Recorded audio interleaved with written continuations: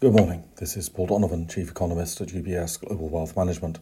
It's 7 o'clock in the morning London time on Tuesday, the 28th of September. Two noted equity investors, Fed President Rosengren, who is an economist, and Fed President Kaplan, who is not an economist, are to leave the US Federal Reserve, presumably to spend more time with their stock portfolios.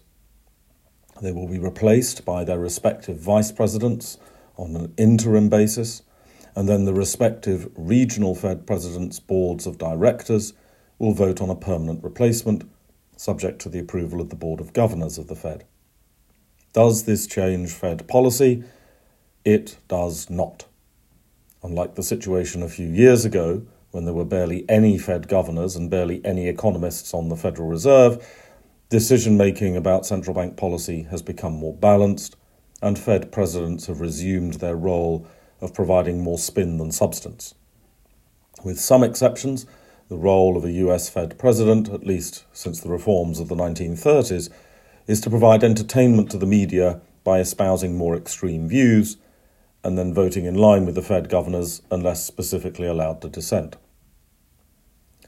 The one Fed president that really matters is the New York Fed president, and New York Fed President Williams, who is an economist, was signalling the Fed's base case on policy yesterday by suggesting that there was no problem with moving to tighten quantitative policy this year by scaling back bond purchases.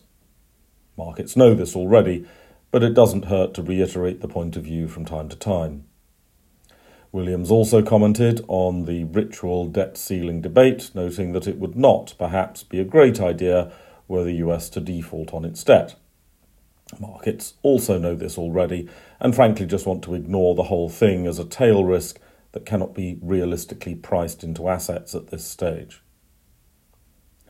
There are other central bankers crowding before the microphone today. It goes without saying that ECB President Lagarde will be speaking. It's been a whole day since ECB President Lagarde last spoke in public, and it seems unlikely that there will be any new or meaningful contribution to the policy debate. The Bank of England's man, who is an economist, will be speaking. As a relatively new member of the Monetary Policy Committee, Mann's views may get some additional attention. Bank of England Governor Bailey was yesterday reiterating that the Monetary Policy Committee would be prepared to raise rates this year if needed. Markets are unlikely to take that particularly seriously, but it signals a tilt of policy. There are other ECB and Fed speakers, but the markets can probably overlook their remarks. On the data calendar, there is consumer confidence opinion poll numbers. The German data crept up a little, but small fluctuations in confidence like this are simply not worth interpreting. Indeed, it's questionable as to whether larger moves are worth interpreting. The US Conference Board consumer confidence number will, like most survey evidence in the States, be tainted by the extreme political polarization of the US economy at the moment. It makes interpreting the numbers even more problematic than normal.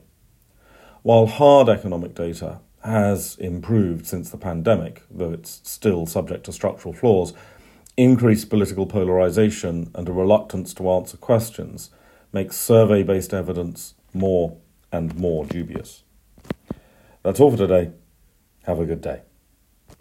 UBS Chief Investment Office's investment views are prepared and published by the global wealth management business of UBS AG or its affiliate, UBS. This material has no regard to the specific investment objectives, financial situation, or particular needs of any specific recipient and is published for informational purposes only. As a firm providing wealth management services to clients globally, UBS AG and its subsidiaries offer both investment advisory services and brokerage services. Investment advisory services and brokerage services are separate and distinct, differ in material ways, and are governed by different laws and separate arrangements. In the USA, UBS Financial Services Inc. is a subsidiary of UBS AG and a member of FINRA SIPC. For information, please visit our website at ubs.com/working with us. For a full legal disclaimer applicable to the independent investment views produced by UBS, please visit our website at ubs.com/CIO-disclaimer.